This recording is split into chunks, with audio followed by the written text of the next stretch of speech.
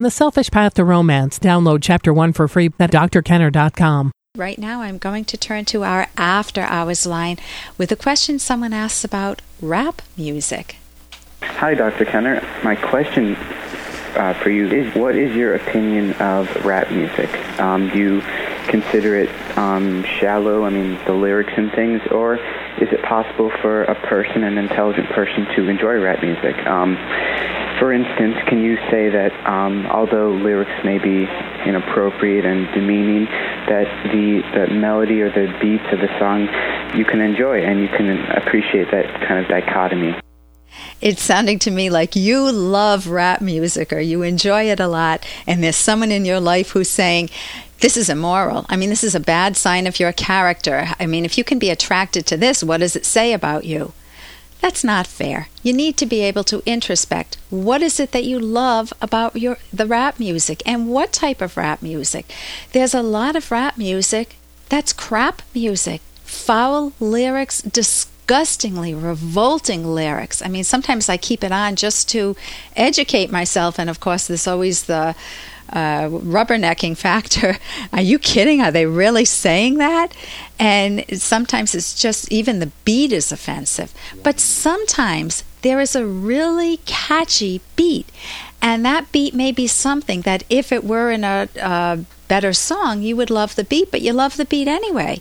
And I know I hated rap music when it first came out. I thought it was disgusting. Of course, it's the next generation, so you always dislike what the next generation comes up with to be an affront to this generation.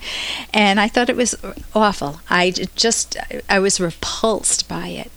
And then I found myself in the dance studio dancing, and occasionally there'd be some really hunkered down, sexy music, and then there'd be a little rap in it, and I liked it.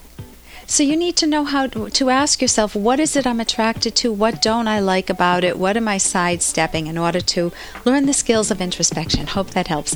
And here's a little more from Dr. Kenner. Do me a favor and stop saying that I'm pretty and that I'm not fat, okay? Because it makes me uncomfortable. I'm the girl who, gets really good grades and is not afraid to be funny. And I'm the girl who has a lot of friends who are boys and no boyfriends. I'm not beautiful, okay? And I never will be. And I'm fine with that, But when you go around saying that I'm something that I'm not, it's not nice. And you can really like her. She's being so honest about it. She's not pretending that she's pretty when she isn't pretty physically. But she knows she's a good person, and she doesn't like phoniness. That's from Shallow Hal. And have you been the victim of false praise? Is there someone in your life, maybe a parent, who is saying, always giving you superlatives? Oh, you're the best kid ever. You do everything right. Always the superlatives. And you end up walking away feeling inadequate, insecure, because the compliment didn't fit. It didn't fit at all.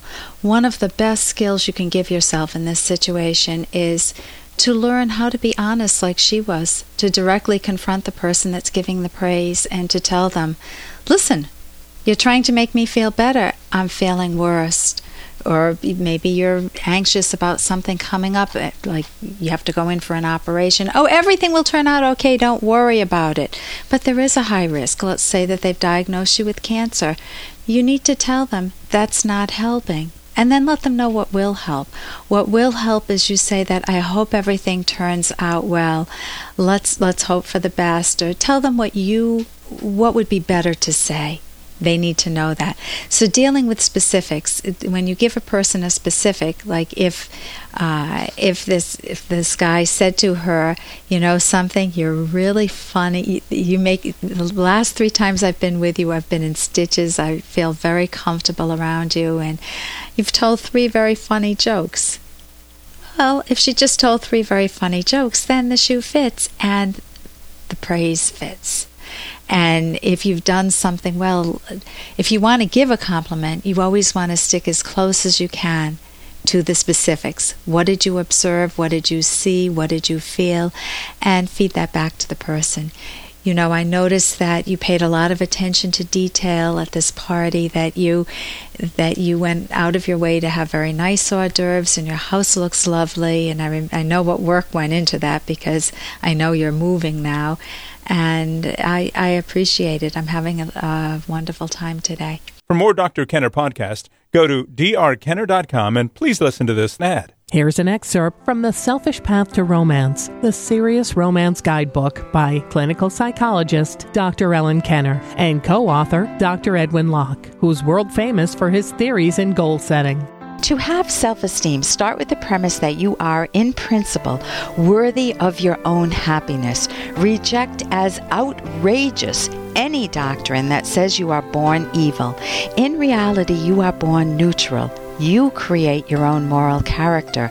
Further, if you have accepted the altruistic idea that you exist merely to please and serve others, you are doomed from the start because you have decided that others are worthy of achieving their own values, but you are not. Selfless people cannot have self-esteem because they have no self to esteem.